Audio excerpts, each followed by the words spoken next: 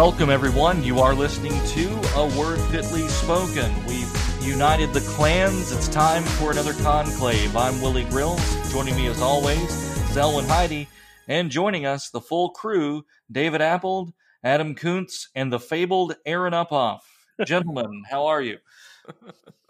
Very well. I'm excited to be on here with what's essentially a podcast cryptid, a.k.a. Aaron Uphoff. That's right. I'm waiting on the Freedom of Information Act to get his folder to determine, what Aaron actually is and where he actually came from. But we do have him here for this one glowing hour. Aaron, good to have you. Glad to be here. Is this going to replace gratuitous weather posting? We have not got to weather posting yet, so we'll get there. Might as well. How's the smog in New Jersey? It's good. You can see the planes on their little loop when they go into Newark Airport today, so that means it's a nice day. Lovely, lovely. David, how is the weather in western Kentucky? The early rains are upon us. It's been pretty gloomy, although warm. It's been about 50 the last couple days. And, everything's muddy and wet. Nice. Adam, Fort Wayne? It was actually sunny today, to my shock. Was that a good 2 hours for you? It was a solid 4, actually, and beautiful sunset. So, we're grateful for any day that is not completely covered in gray clouds. So, Fort Wayne actually sits somewhere in the United Kingdom. Right, yeah. Fort Wayne is actually between like Newcastle and Edinburgh. Little known fact. The deforested part of the kingdom. Right, exactly. Very flat.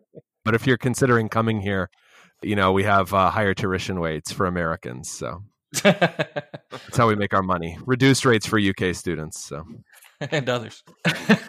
Zelda, how about up your way? I was kind of enjoying the cryptid posting that was going on there. I think we'll that should be a new get to thing. Sasquatch later. Well, what he actually is like a northern variant of the Jersey Devil. So that's right. Just because the man has hooves and wings. Well, Zelwyn, when you bring up Sasquatch, Zelwyn gets a little nervous. It feels close to home for some reason. Well, that's what I'm saying. All this cryptid posting, it sounds like just back to what I'm usually doing. So Zelwyn is a Wendigo, though. Zelwyn is a Wendigo. He's not far enough west to be an ape man. Okay, he's not derivative of Sasquatch. No. Well, I guess we'll just go ahead and get into the first question, which is, what is the word fitly position on the Mothman? As in all things, we question it. We're willing to believe it, but skeptical. Non-fundamental. The existence of the Mothman is adiaphora or not? Okay, but imagine believing that dinosaurs were real, but not the Mothman. That's right. It is adiaphora, but since we are in a state of confession, we must believe it. Okay. Dinosaurs fake, Mothman real. Canada up for grabs. We don't know. Canada is an astral projection of the entire Reddit community. Oh, this is going to be a wild one tonight. I love it. Right. And join us next week when David Paulides joins us for some missing 411 post. We've been waiting a long time. We have many emails out to Mr. Paulides. So mostly to try to find out where Aaron was, but we found him. David Paulides, please return our phone calls and emails. Did you get the fruit basket I sent? But to finish my weather posting, though, today was nice and cold. Actually, it was below 0, so this is the frozen tundra. But what nice. do you do? Very nice. Anyway, should we delve into some questions, Willie? Well, the Art Bell edition of Word Fitly Spoken is fun, but we do have to get to some listener questions, and the first one is a question about another synod. And that is, what is Eldona? What is the Evangelical Lutheran Diocese of North America? Any of you gentlemen want to tackle that one?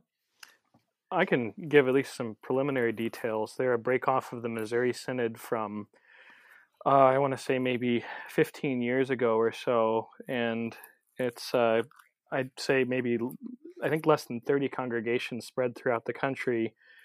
They use terms like bishop and so forth. I think they have a bishop for life who's based out of Texas somewhere, James Heiser. One of you other guys can fill in more facts on him. But that's really all I can think of at the moment. Heiser is actually the man over Repristination Press. Is that correct? Yeah, you're right. And they produce a lot of stuff from translations from the age of Lutheran Orthodoxy. He's done a lot of those himself. There's also, he's got some writings of his own that Repristination puts out. So they seem pretty prolific. Right. I think arguably the thing that Eldona is most known for is a denial of what is known as universal objective justification. And so that's kind of the basic rundown of Eldona. It becomes a little bit difficult sometimes with a lot of the Lutheran groups, especially the smaller ones, to keep them all straight. And their various fellowship agreements with other churches. There was another smaller synod that was the Association of Confessional Lutheran Congregations, founded by some pastors who left their denomination. I believe it was the objective justification issue that led to their termination of fellowship with Eldona. Right. So it all gets there's a lot of inside baseball, and we're outsiders looking in at a lot of this. So it does become a little bit, I don't know. For me, it's hard to keep track with all of the groups. Yeah, I mean, I think they originate in protest about the doctrine of the ministry in the Missouri Synod, and at least how that's handled, maybe also how it's confessed. But since I haven't read, they have produced writings on the office of the ministry, and especially why they have an Episcopal conception of the office of the ministry. But I don't know if they believe that is necessary to the office of the ministry, if episcopacy is necessary or not. So that's how they started. I mean, the issues with objective justification and now also election intuitu fide, that has come later, in my understanding. Yeah, the intuitu fide issue seems to be just fairly recent from them. At least it wasn't something I was aware that they held to until there's their Ask the Pastor YouTube channel. Seems to be where that's really the first inkling that I had that they held to that. Right. But eldona.org is their official site. Looks like there's a lot of, papers there or something you can take a look at. Might give you a fuller understanding of where they're coming from. So that is Eldona. All right. Moving on then. Our next question is about theological zeal in general, in debate, church-wide, and also within the local parish. What do we make of theological zeal? Is it a good thing? Is it something that the Christian should have? Something that the pastor should have? I suppose it depends on what you mean by zeal. I mean, are we talking about, having a desire to get things right, having a desire to put good things in place, or are we talking about being disputatious, just causing trouble or wanting to be right more than anything? So I guess we have to decide, first of all, what do we mean by zeal? Yeah, right. And putting the best construction on it, we're thinking of it in a positive way. Should someone be zealous for the truth? What does that look like? Should someone be zealous in something like evangelism and zealous for right doctrine? I think we can all agree in the general sense, yes. Mm-hmm. Then it becomes, as you say, the question of the heart and the question of motives. There are a lot of armchair theologians out there. There are a lot of those who are not approaching theology with a spirit of humility with regard to the scriptures, with regard to its historical interpretation. So I think there certainly can be a lot of misplaced zeal, as you say, just a desire to be right or some kind of one-upsmanship that is not becoming of the Christian. But certainly there needs to be some zeal there. There needs to be some desire to see the truth preached, to see the truth spread, to see people come to a greater knowledge of God's revelation. David, you're being quiet over there. Yeah, well, I think if you're talking about internet zeal, I think usually that's going to be a negative, right? Because that's not actually producing any fruit, right? If you're debating things online with great fervor and with great very convincing arguments, you're really not. I don't know. You're probably not edifying anyone, which is, I think that's usually where we would want to go. Like the test of whether my zeal is actually productive or harmful is going to be, what's it edifying, right? Is it building up my local congregation? And I think that's just the way that I would kind of look at these things. I think by and large, our congregations don't have a lot of zeal for too much stuff. And so I would say, yeah, we need zeal, but it needs to be placed in the right context. I'm not all that interested in internet zeal, but I would like to see zeal within my own congregation. Is that fair? Yeah, absolutely. Localism, very important. Right. Face-to-face work actually being done. The internet has really made this problem rather pronounced. Somewhere between Melanchthon, Augsburg 14, and all of the internet theological gurus out there, we do have a bit of a disconnect, because there are a lot of men who presume the right to teach publicly simply because it's really easy to register a domain name. That can be dangerous. I mean, not only for an individual, but for those who are listening. Anyone can become influential because of the rather neutral platform that is the internet, more or less, right now. And so that becomes dangerous. Why am I doing this?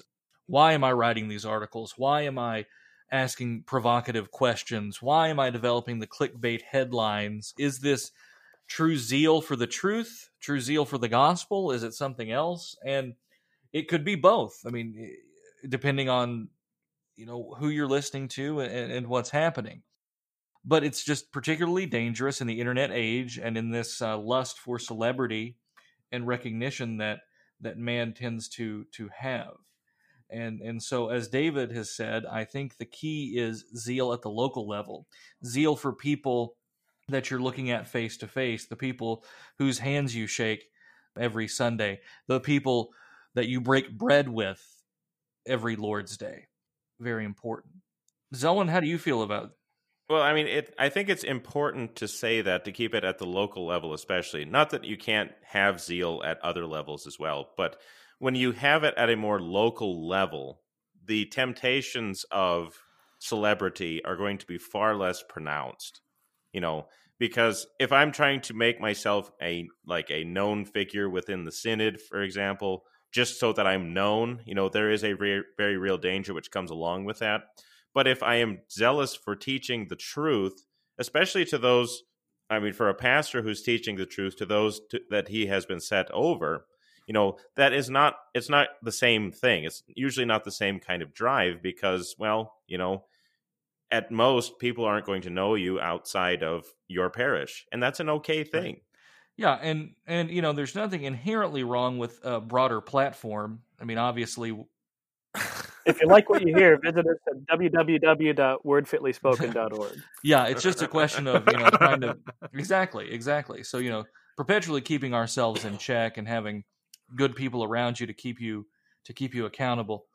Not necessarily endorsing spiritual directors here, but hey, shoe fits.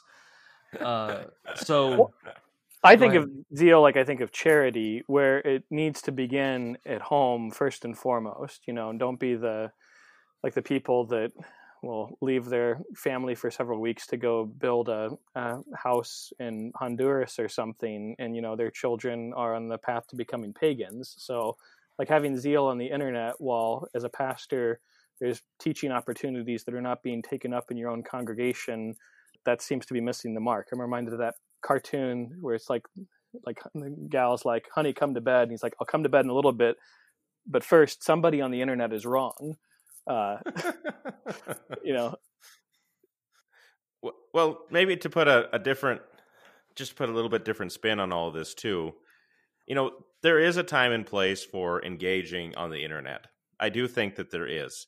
I think the internet is a frontier that we we haven't really taken advantage of as much as we should have. And I think many congregations could do much more in terms of reaching, especially like, the younger generations who tend to be living on the internet more or less. I mean, Sure. all day long kind of a thing. But there's a great difference between being zealous for for reaching people through the internet and just going into some Facebook group and, trying to win a debate. Yeah, absolutely. And that's really what we're driving at here. Just this internet only desire to be right, desire to be seen. That's where zeal turns to sin rather quickly. It's like any good thing. Man is going to corrupt it one way or the other. I mean, thankfully, the internet is largely used for wholesome purposes nowadays. And so we got that going for us. Okay. Yeah, that's okay. Phineas was zealous for the tabernacle, right? And the desecration of the tabernacle, like this could be applied here, right? The desecration of the holy space was what irked him so much that he, took his spear and went to work. But he did that at the local level. I mean, that was the local spot. Yes. Oh my goodness. Yeah. We always have to put a disclaimer on these episodes. So be like Phineas in Minecraft. There you At go. the local level. At the local level. On your local Minecraft server.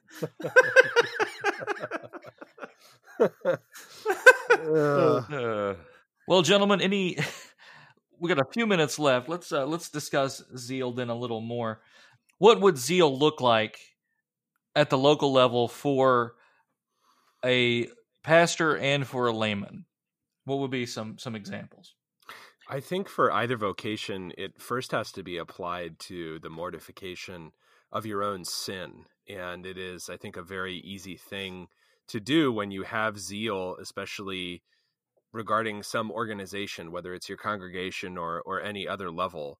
It is extremely easy to mask the battle against your own sin with battles against others' sins or what you believe are their sins. So I think one of the difficult things about zeal is that it is extremely helpful for the energy necessary to carry out the work of the Lord, but it is easily misused in failing to battle one's own demons. And generally this can be seen in the utter lack of humility that people have in how they express themselves or how they diagnose the faults of others, whether theological or personal or emotional. Zeal is good and it can be helpful, but it can also be extremely destructive because in being zealous in a misplaced way and not handling one's own problems, you can destroy both the other person by what you say or how you treat him, and also fail to catch all the things that are wrong with yourself. And Adam, you bring up an excellent point, and this isn't just a case of tone policing or anything like that. We're not saying everybody has to be like Fred Rogers or something. Right. But yeah. A lot of guys, it's kind of like the Luther insult generator. A lot of guys have picked up on some of the crass language of Luther and maybe some of his instances where, let's say, he was maybe less than patient, and they wanted to emulate that or something like that and say, well, right. He did it. He said these things. So now I'm being the true Lutheran by emulating that and failing to read his rather tender letters that he has, being patient and wise in pastoral counsel. They want to mimic kind of the edgy things that we see. And that's the great temptation. It's always, it seems at least nowadays, we say a lot of times, well, it's easier to be nice and it's easier to roll over. But the internet has turned it into where it's actually, in many cases, easier to be mean. And right. And yeah. And exactly. and so and it's even applauded to be kind of mean and cruel and short. And that's not good either. So you don't have to be Fred Rogers, but you don't have to be Andrew Dice Clay either. Or Sam Kinison, if you will, whoever you want to put in there. If you will. So, guys, any final words on this topic before we head to break? Okay, Boomer. All right, and with that, we'll be right back. This podcast brought to you by Bernie 2020. We'll be right back with more Word Fitly Spoken.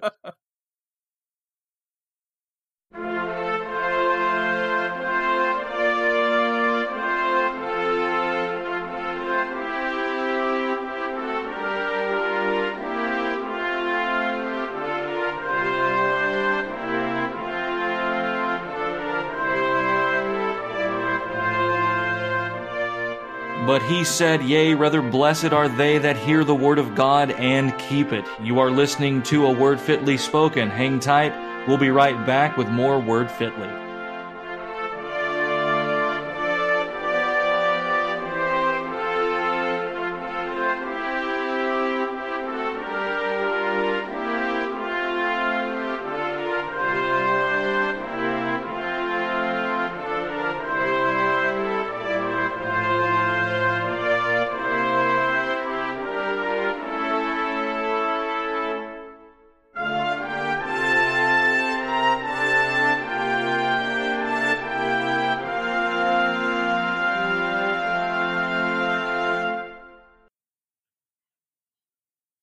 And we are back. You are listening to A Word Fitly Spoken. The Conclave has convened and we're handling user questions. So, gentlemen, if zeal at the local level is rather important, let's talk a little bit about engagement at the local level. And one of our listeners wants to know about outreach versus inreach. What do these two terms mean? Usually in the way that they're used is that outreach is describing reaching people who are not a part of the congregation, what we might typically call missions in the most basic sense, whereas inreach is usually used to describe reaching delinquents, the people who belong to the congregation in some way or are connected very closely in some way, but for whatever reason are not an active part of the life of the church. And so, is this something that we should set? How do we handle that balance of reaching to new people as opposed to people who have fallen away? I think that's really what the question is dealing with, wouldn't you say? Certainly. Well, let's talk outreach first, then inreach. Why is outreach important? Well, let's see. It's in the Bible, but right. So the Great Commission is kind of a mandate towards outreach. I know. It is. The difficulty I have with the terms is that they generally are terms in search of activities. And so when people use them, they want a certain amount of activity. There's also sometimes in reach is not really a word you would recognize hardly outside the church.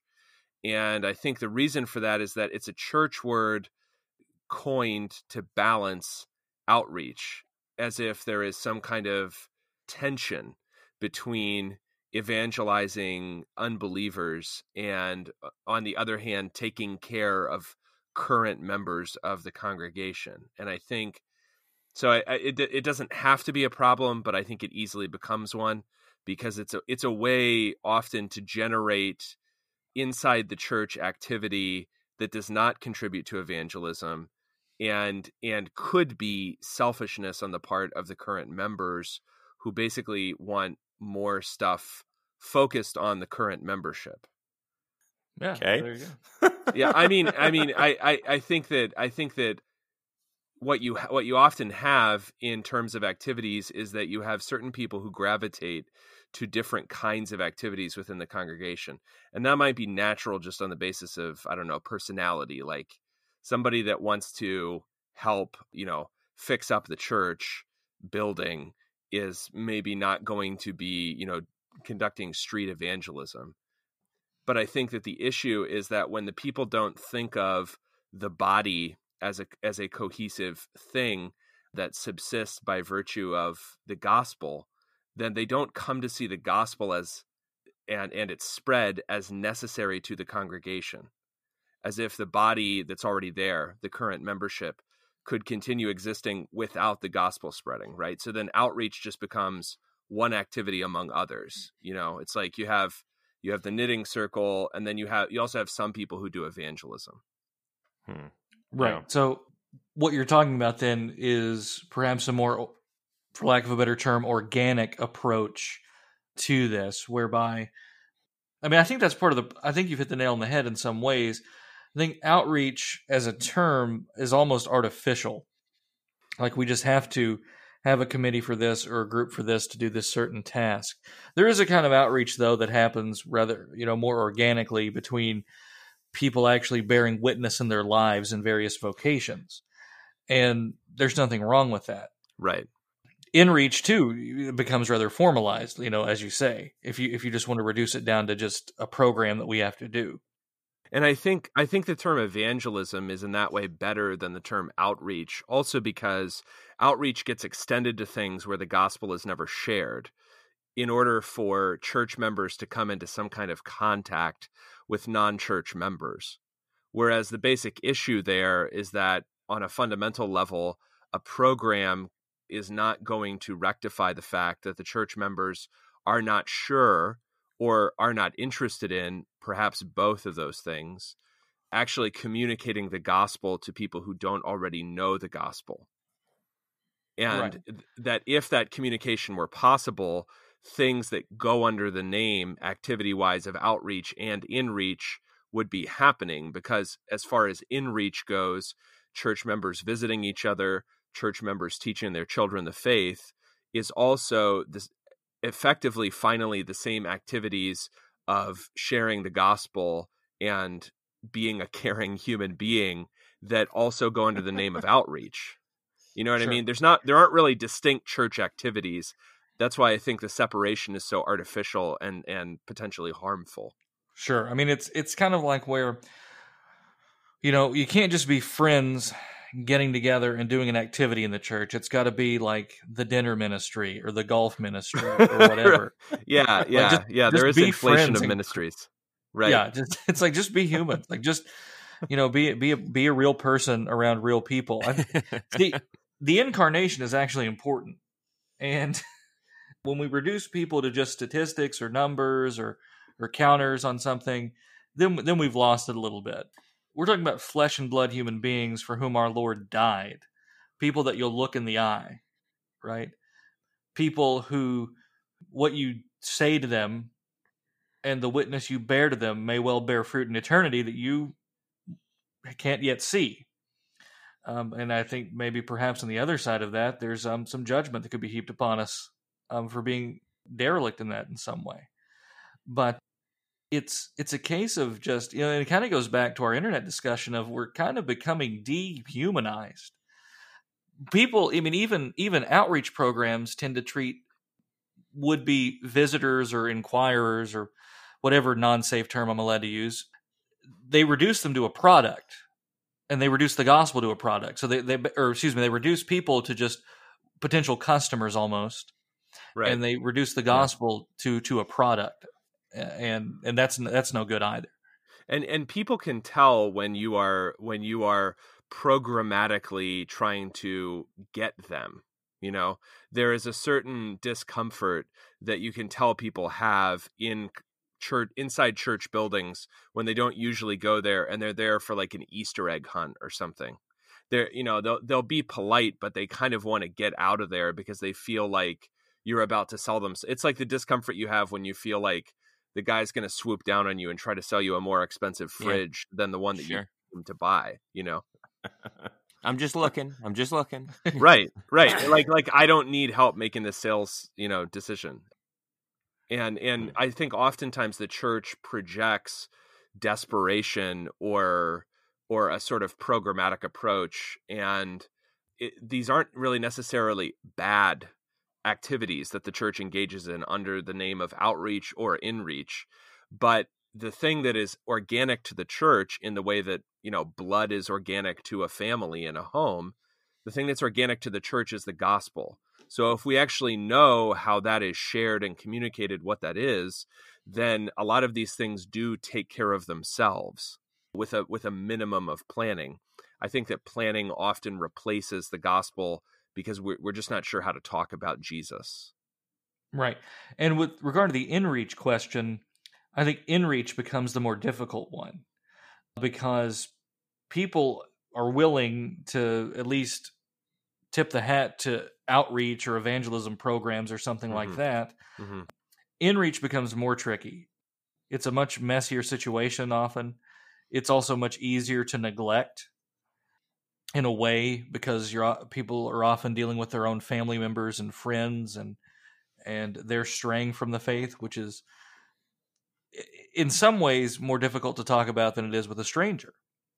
Yep. Simply because of that proximity. But again, in-reach has to be organic and sincere as well. I mean, we're talking about being with actual human beings, so it is going to be uncomfortable. You're going to be at bad breath distances, so to speak. And that's the nature of the Christian in the world who lives differently from the rest of the world. And this is what we are here to do, is to serve Christ and to bear witness to him. Although I think now that all the cool kids are telling me I'm not supposed to say bear witness or something like that, but I don't agree with that nonsense. So anyway, any other words, guys, on outreach versus inreach? No, I think what's been said is quite on point, and if it really does create a kind of artificial feel to all of it. So I do think the way to avoid having this debate or which focus should be more important is just to say, like Adam said, live the gospel, share it as we would, and then these things will just kind of resolve themselves. Well, all right. Well, the next question, guys, is pretty interesting, I think. The question is, will we ever see any LCMS documents elevated to the level of confessional status, or should we see certain documents elevated to the level of confessional status?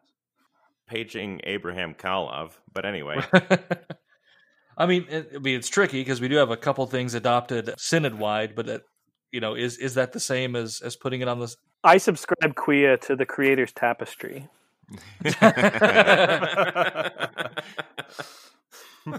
You come here for the hot takes, folks, and this is where you get them. And we give them. It's like it's Shrove Tuesday in here. What's the one, the CTCR doc about planting a garden? That's the one. That's the one. That is the Creator's Tapestry. Okay. I was trying to. I thought there was two stupid ones, but no, go on. To put none too fine a point on it, but yes. You're destroying Zelwyn and Willie's future gardening episode, Aaron. Yeah, I'm all about that. I'm just our gardening episode will actually be binding on the audience's consciences. Yes. Yeah, and if they're going to be talking about EMP attacks, so that's okay. Good. Yeah. Good. Yeah. I'm just saying, keep some extra water around the house, folks. You never know. Get one of those things you can fill your tub up with. But anyway, Zelwyn, tell us more about your friend Abraham Kalov. The reason I made that joke is because this very question came up in the days of Abraham Kalov, because he was basically trying to stick it to Calixtus over the question of, I forget what the exact question was, but basically he wanted to elevate his writing against Calixtus to a binding confessional status. A weird flex, but somebody's got to do it. and I think no one actually took him very seriously, but that is such a great troll, though. It's so good. But it really does beg the question, though. Could we ever, in theory, elevate something else to confessional status? Well, we've actually practically discussed this. Church and Ministry in 1851, for example, is adopted by the Synod 4 years after its publication. Right. As our statement on the question. And in the 20th century, we had a debate about this in the 50s and early 60s about the status of a brief statement. Yep. But those things are not in the ordination rite, correct? Correct. Hey, CPH is printing new stuff every day. So you never know. So the distinction, sort of from a canon law perspective, is that as a member of Synod, this is also your position. A brief statement, church and ministry, statement on scriptural and confessional principles. Right. That is not your position necessarily as a minister of the Evangelical Lutheran Church who subscribes to the Book of Concord. So the distinction here is between being a Lutheran pastor and being a Missouri Synod Lutheran pastor, if you want to look at it that way. But as far as does that mean that a brief statement is therefore, everyone on this call is a member of the Lutheran Church Missouri Synod. Do we therefore subscribe to a brief statement? I'm not aware of anyone treating that document equally with the documents of the Book of Concord. So practically speaking, no, they're not the same thing. Adam's acting like he hasn't been on Lutheran online forums of a certain age. that is yeah, that is maybe we could find people on the internet who have done such things. Well, but then it kind of brings up the more interesting question: is do we need a modern formula of Concord, for example, to speak? Do you mean a 21st century formula of Concord? I do indeed. Blow the dog whistle, the dogs come. Here we go. Adam picked up on what I was saying. Right. I guess I'm the dog.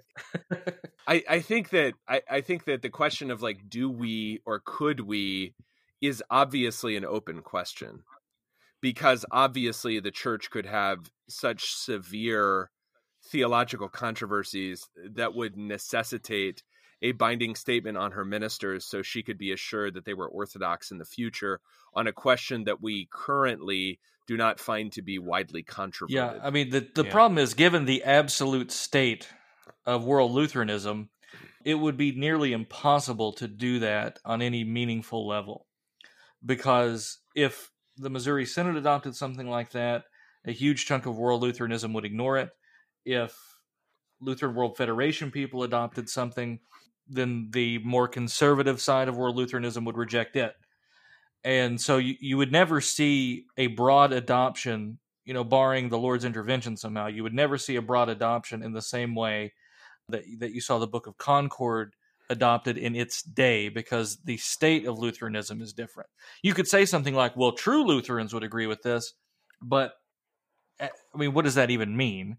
I mean, as far as actual political reality, the 1580 Book of Concord is able to be binding in a universal way on Lutheranism in a way that it can't today. And the evidence is simply, of all the Lutheran denominations in the world, how many hold to the entire Book of Concord as authoritative.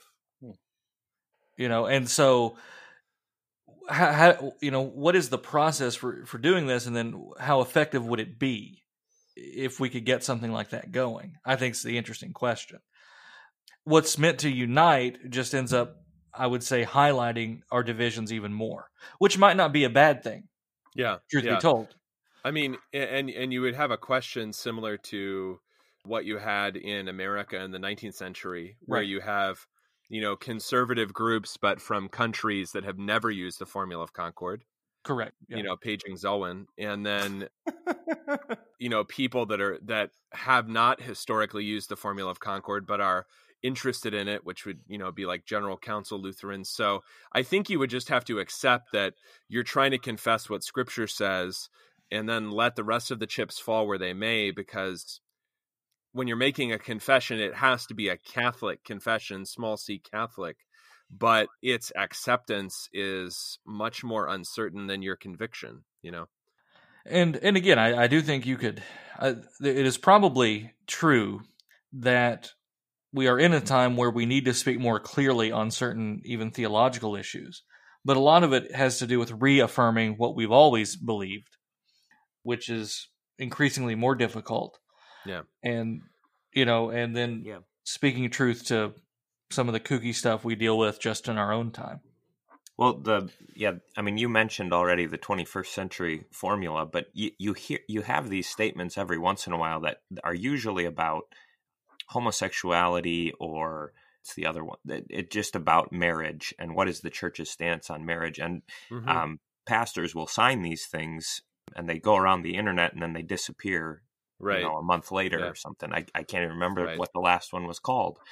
But those things obviously fail that, like you're saying, Adam, that Catholic test of, it might be something that you support as a pastor. You might say, this is, what I take on this situation. But I don't see how, outside of like the state church kind of apparatus, I don't see how you can have kind of a binding confession that then everyone in the territory, all of our churches are going to agree to this stuff. Yeah, I think it would be difficult even to do synod-wide. I mean, it's hard enough to get the Book of Concord in every congregation. To add the new, would be an even greater battle. And maybe it is one that's worth fighting. I'm not saying it isn't, but it would be an uphill battle, certainly. But that was a tremendous question, and I'm glad that it was asked. I have a way that we could solve this issue real easily. It comes from another Orthodox Lutheran father who actually made the argument that because the Book of Concord is based upon the Bible, quia, therefore the Book of Concord is also inspired. So, well, also the Book of Concord does mention the bondage of the will, so we subscribe to that, as well as what any other writings, the Galatians commentaries. I mean, these things have been tried before, and others. So there, we'd solve all of our issues. Just say you're confessionally bound to believe that God Himself gave us the Book of Concord.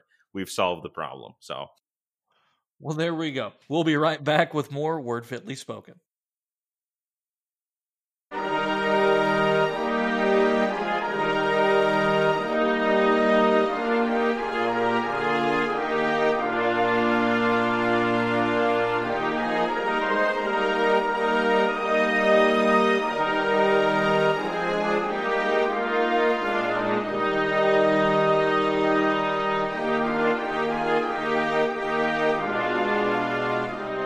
Every word of God is pure. He is a shield unto them that put their trust in Him. The mission of Word Fitly Spoken is to put the Word of God at the center of all of life. To find out more, check us out at wordfitlyspoken.org.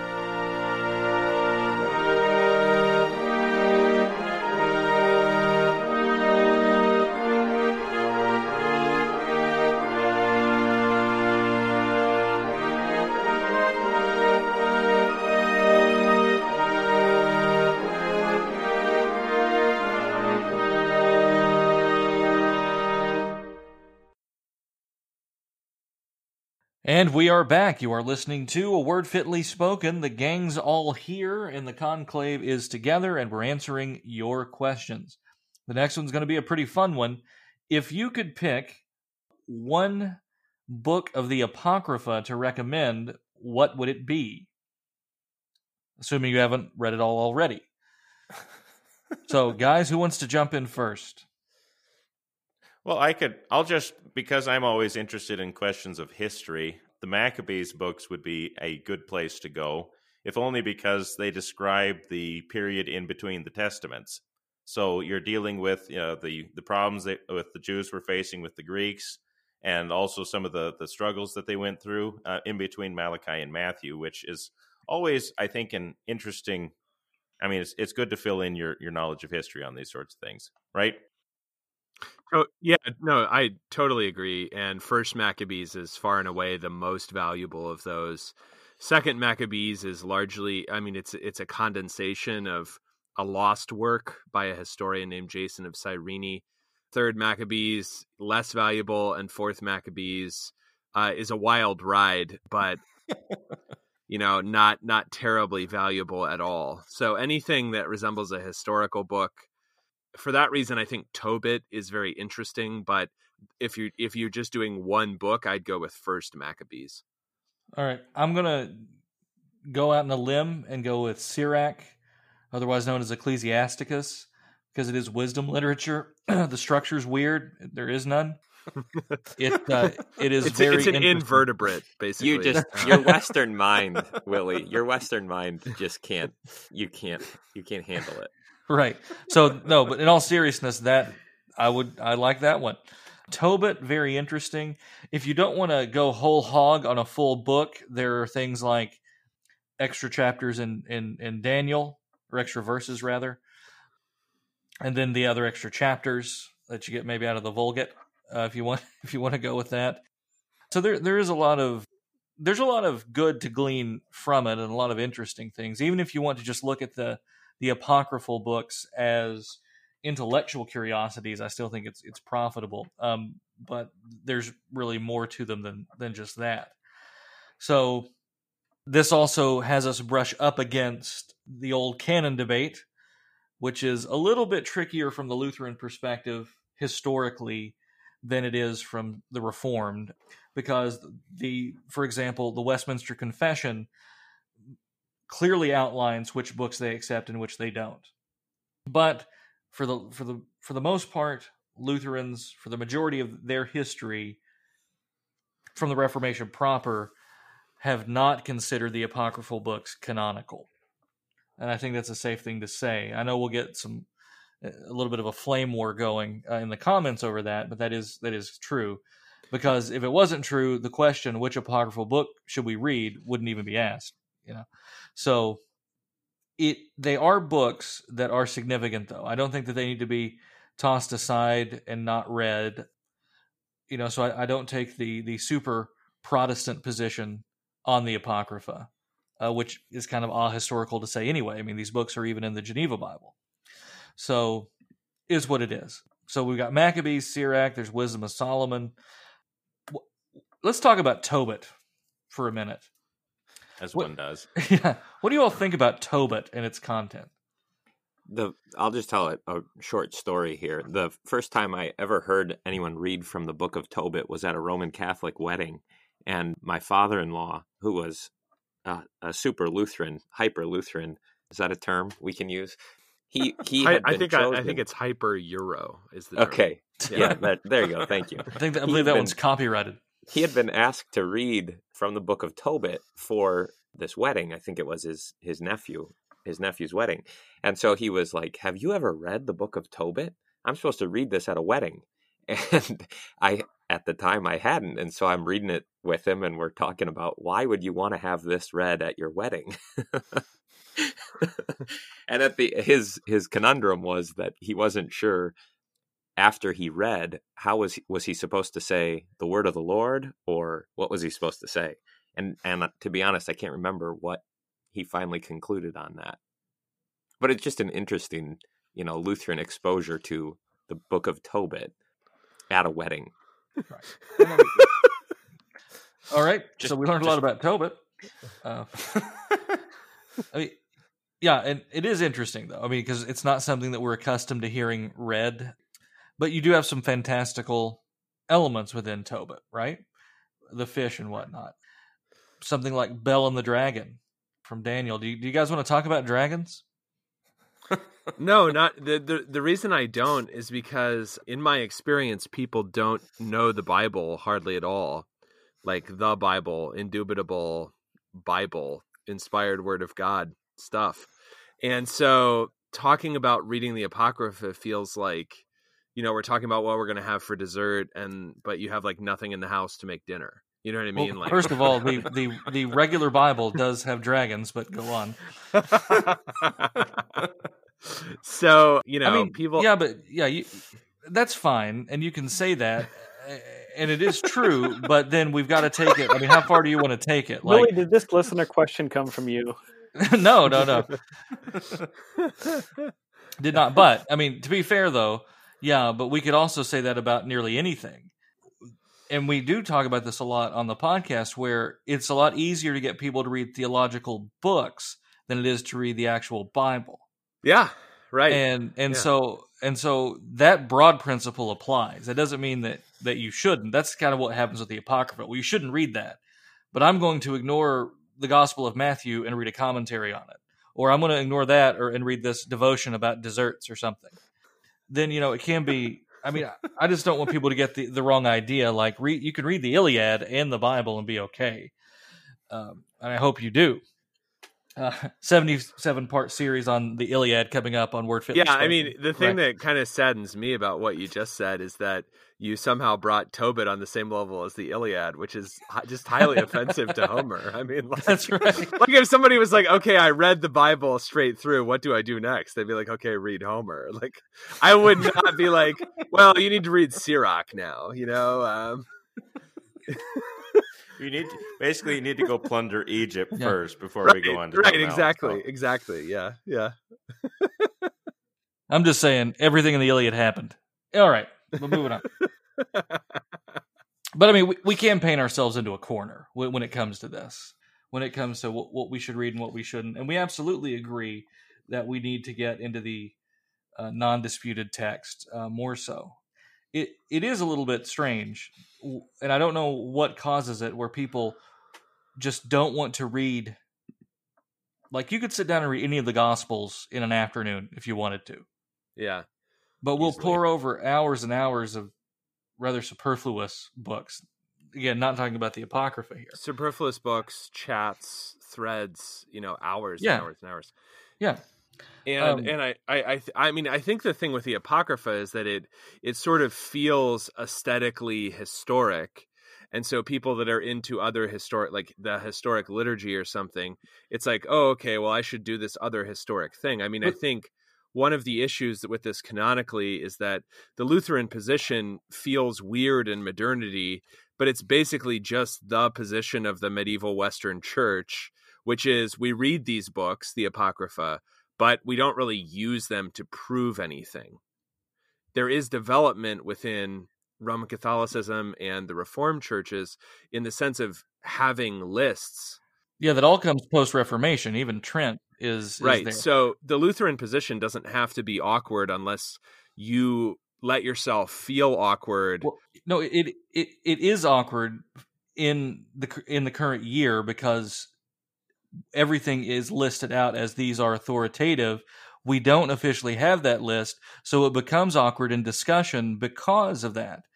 And so we don't even have the position functionally anymore that these books are helpful or profitable. Functionally, we don't. And so when people start to look into them, sometimes there's this idea that they're doing something wrong in doing so. There's also the other side that wants to just adopt all of them as if they are Scripture. That's a problem too in some of our circles. At the very least, though, we can say that the Apocrypha helps us understand the intertestamental period to some degree and does inform us a little bit about what's going on in the New Testament. But yeah, you're right. Historically, it's not odd what we have, but what developed puts us in we're kind of like the Amish, right? Technology for them stops in 1830 for some reason. And so while they weren't all that strange looking in their time, nowadays they stick out a little bit. And I think that's what I think that's what we have. And so you're absolutely right. And it is important to know that what we're doing isn't lazy. We're just not innovating. We're actually the ones who aren't doing something novel. Because what is novel is to make the list and saying, this is what you have, and that's all you can use. And so, yeah, it was a product of the Reformation, though, that gets the list. Do you think a list of the canonical scriptures is good or bad? I mean, I guess it depends on what you want. I mean, I don't want. The issue is that the Reformed are defining something that was never defined before. To me, that's a lesser error than what Trent does, where not only are they defining something that was not defined before, you are also anathema if you say that, for instance, Ecclesiasticus is not Scripture, Right. The definition of the canon now becomes a confessional issue that it had not been before, and because it's really a proxy for whose authority undergirds the Bible. Right. And the Lutheran difficulty, or the Lutheran awkwardness, if you want to call it that, is that the self-attestation of Scripture is both the historic position and the Lutheran position, and we're just letting it sit there. And the lack of a list makes people uncomfortable because they want more certainty than Scripture is giving them in and of itself. Sure. And in the East, the question gets a little bit murkier because it's certainly not the same as the Council of Trent. It actually may swat a little closer to the Lutheran position if you look at things that certain Russian theologians and others say. Yeah, it's always even though their canon is bigger. They actually have, for instance, bigger. Fourth Maccabees. Right, but they will sometimes make a distinction between certain books. It's kind of interesting. It's almost like it has 1 foot in each. So this broader canon, but they'll sometimes speak of certain books in a different way. But it is interesting though how the universally agreed upon books still seem to have the greater weight. We'll put it that way. Right. So, all right. So read Maccabees if you want. If you don't, that's fine. Read Fourth Maccabees if you're really ambitious, I guess. All right. We'll get to dragons one day, I promise. Okay. So the The last question we're going to consider is another question about different synods. It's about the divide between the Lutheran Church Missouri Synod and the Wisconsin Synod. What divides us? Who are we really in fellowship with? What is true fellowship and unity from a biblical perspective? Now, why might we want to put this in the context of the Wisconsin Synod and the Missouri Synod? Missouri and Wisconsin used to be in fellowship with one another within the Synodical Conference, which we've talked about on the podcast before.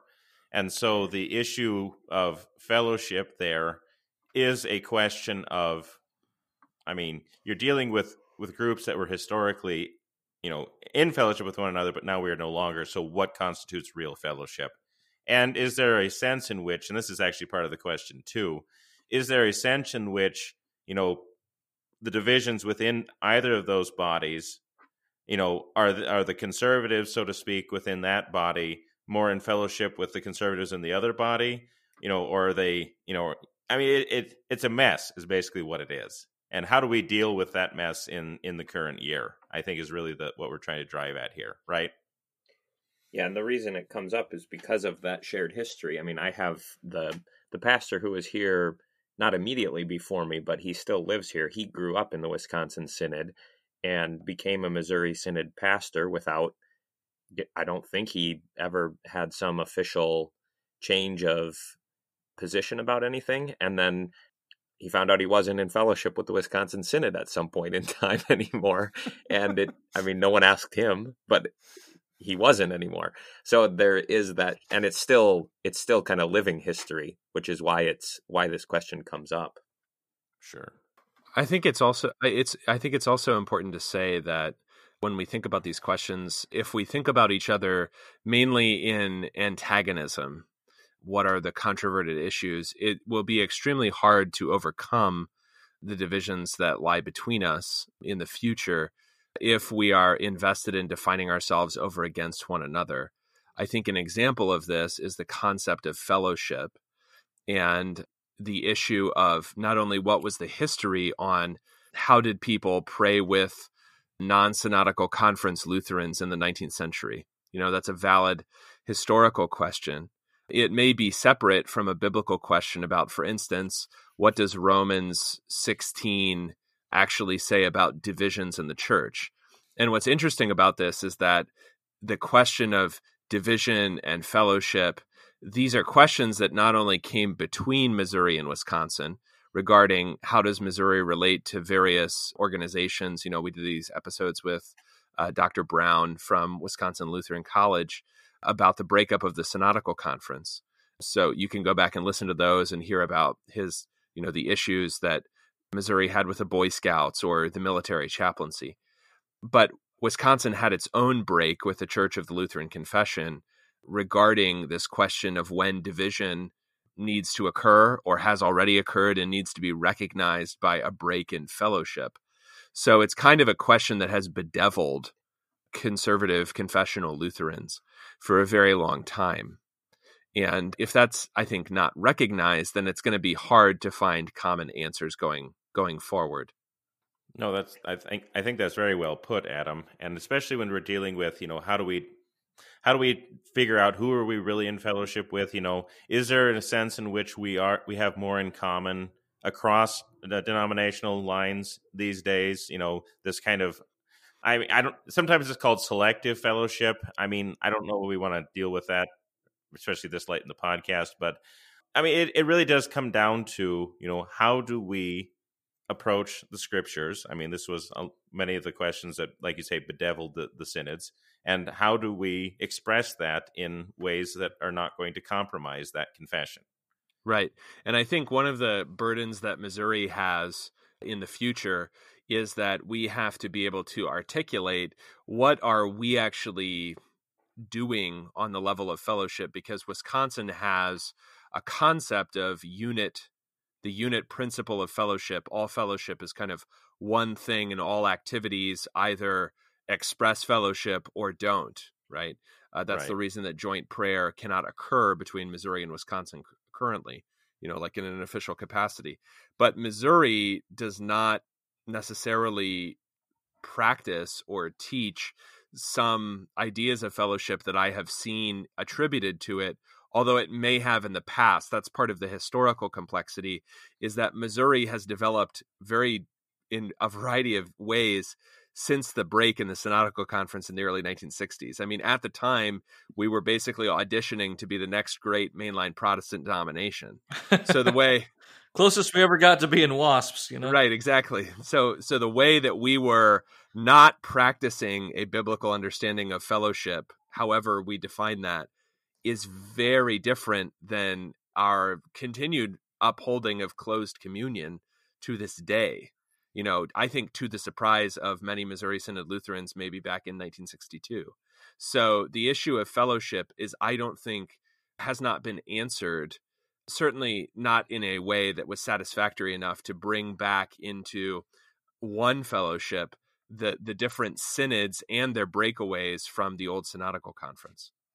Which is probably a longer way of saying that we can't answer this in 5 minutes. Right.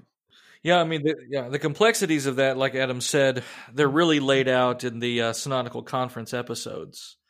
Do you guys think there's a path forward? Will, what would it take to get the Synodical Conference back together? So now you're asking about a recurrent dream I have. I mean there are I think fellowship is maybe one of the fellowship, along with what is the doctrine of the ministry and also how is that practiced.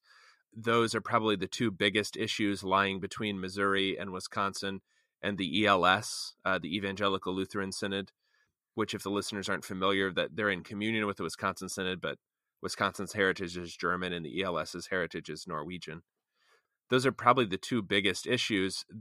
However, they're extremely big because they concern not only what do we think, but also a vast array of very practical questions like with whom do we pray and how do we issue calls to different kinds of church workers and all kinds of stuff. And so it's very historically complex, and we haven't been working together theologically for a very long time, most of the latter half of the 20th century. We now have annual talks with each other, which is, I think, fantastic and a good step forward. But I think in the future, we will need each other in a way that we did not necessarily need each other in the 1980s just to survive. And so I think that what is to come in our country will force us to care about each other more than we have in the past. And then my answer to the question of how we're going to bring back the Synodical Conference, 2 words: meme magic. Amen. Well, gentlemen, that's going to wrap up the conclave. Thank you all for coming. Always good to get the whole band together. Always a pleasure. Aaron, you're being quiet back there, but we're glad to have you. I'm just enjoying it. David, always a pleasure. Yeah, and Adam, of course, it was a good time. If you like what you heard and want to know more, check us out at wordfitlyspoken.org, facebook.com/wordfitly, or Twitter at wordfitly. I'm Willie Grills, here with the whole crew. God love you, and God bless.